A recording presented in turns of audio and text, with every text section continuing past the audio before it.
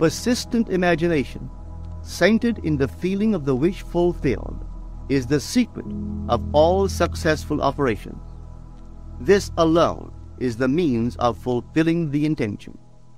Every stage of man's progress is made by the conscious, voluntary exercise of the imagination. Hello friends, before we begin today's lecture, I want to let you know about my Unlock God Mode experience and the special May 2024 cohort that we're going to be doing this upcoming month. Unlock God Mode is a unique 10-hour audio course that invites you on a powerful journey of awareness, intention, consciousness, and manifestation. Inside the course, you'll be taught powerful tools and manifestation frameworks to help you unlock the next level of your reality, up-level your creation skills, deepen your relationship with yourself, and develop a limitless mind, and also tap into absolute faith and trust in the divine. We are about to begin the May 2024 Unlock God Mode cohort, so for anyone who joins Unlock God Mode this week, you will be added to the May 2024 group coaching calls. These are bonus weekly group calls with me and other members of the group, and I'll only be doing them this May. Also, as a bonus, for those that join this week, you'll receive a one-on-one personal coaching call with me to help you with any challenges or goals that you have. So head over to unlockgodmode.xyz or use the link in the show notes to lock in your spot in the Unlock God Mode experience. For those that join, this will be an extraordinary, life-changing, transformative experience for you, and I'm so excited to have you in the group. I hope to see you inside the course, and now, enjoy this episode.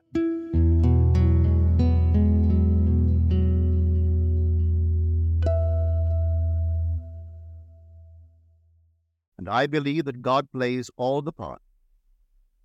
Purpose of the play? To transform man, the created, into God, the creator. God loved man, his created, and became man in faith that this act of self-commission would transform man, the created, into God, the creator. The play begins with the crucifixion of God on man as man, and ends with the resurrection of man as God. God becomes as we are, that we may be as he is. God becomes man, that man may become first a living being, and secondly, a life-giving spirit. I live, yet not I, but God lives in me, and the life I now live in the flesh, I live by the faith of God, who loved me and gave himself for me. God took upon himself the form of man, and became obedient unto death, even death on the cross of man, and is crucified on Golgotha, the skull of man. God himself enters death's door, the human skull, and lays down in the grave of man to make man a living being. God's mercy turned death into sleep. Then began the prodigious and unthinkable metamorphosis of man, the transformation of man into God. No man, unaided by the crucifixion of God, could cross the threshold that admits to conscious life. But now we have union with God in his crucified self. He lives in us as our wonderful human imagination. Therefore, man is all imagination, and God is man, and exists in us, and we in him. The eternal body of man is the imagination. That is God himself. When he rises in us, we will be like him, and he will be like us. Then all impossibility will dissolve at the touch of exaltation, which his rising in us will impart to our nature. Here is the secret of the world. God died to give man life and to set man free. For however clearly God is aware of his creation, it does not follow that man, imaginatively created, is aware of God. To work this miracle, God had to die, then rise again as man.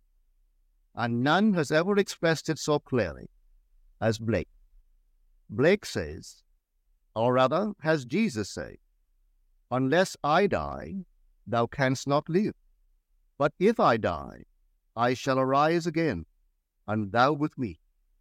Wouldst thou love one who had never died for thee, or ever die for one who had not died for thee? And if God dieth not for man, and giveth not himself eternally for man, man could not exist. So God died. That is to say, God has freely given himself for man. Deliberately he has become man, and has forgotten that he is God, in the hope that man, thus created, will eventually rise as God. God has so completely offered his own self for man that he cries out on the cross of man, my God, why hast thou forsaken me?" He has completely forgotten that he is God. But after God rises in one man, that man will say to his brother, "Why stand we here trembling around, calling on God for help, and not ourselves, in whom God dwells?" This first man that has been raised from the dead is known as Jesus, the first fruits of those who have fallen asleep. For man, God died. Now by a man has come also the resurrection of the dead.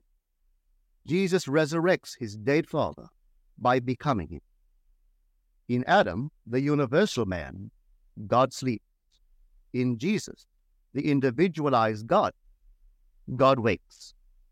In waking, man the created has become God, the creator, and can truly say, "Before the world was, I am." Just as God, in his love for man, so completely identified himself with man that he forgot that he was God, so man, in his love for God, must so completely surrender himself to God that he lives the life of God and no longer that of man. God's play, which transforms man into God, is revealed to us in the Bible. It is completely consistent in imagery and symbolism. The New Testament is hid in the Old Testament, and the Old is manifested in the New. The Bible is a vision. It is not a doctrine or a ritual. The Old Testament tells us of God's promises. The New Testament tells us not how these promises were fulfilled, but how they are fulfilled. The central theme of the Bible is the direct, individual, mystical experience of the birth of the child. That child of whom the prophet spoke. To us a child is born, to us a son is given, and the government will be upon his shoulder, and his name will be called Wonderful Counselor, Mighty God, Everlasting Father, Prince of Peace. Of the increase of his government and of peace there will be no end. When the child is revealed to us, we see it, we experience it, and the response to this revelation can be stated in the words of Job. "I had heard of thee by the hearing of the ear, but now my eye sees thee."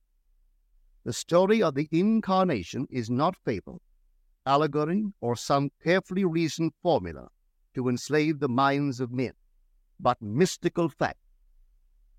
It is a personal mystical experience of the birth of oneself out of one's own skull, symbolized in that of a child, wrapped in swaddling clothes and lying on the floor.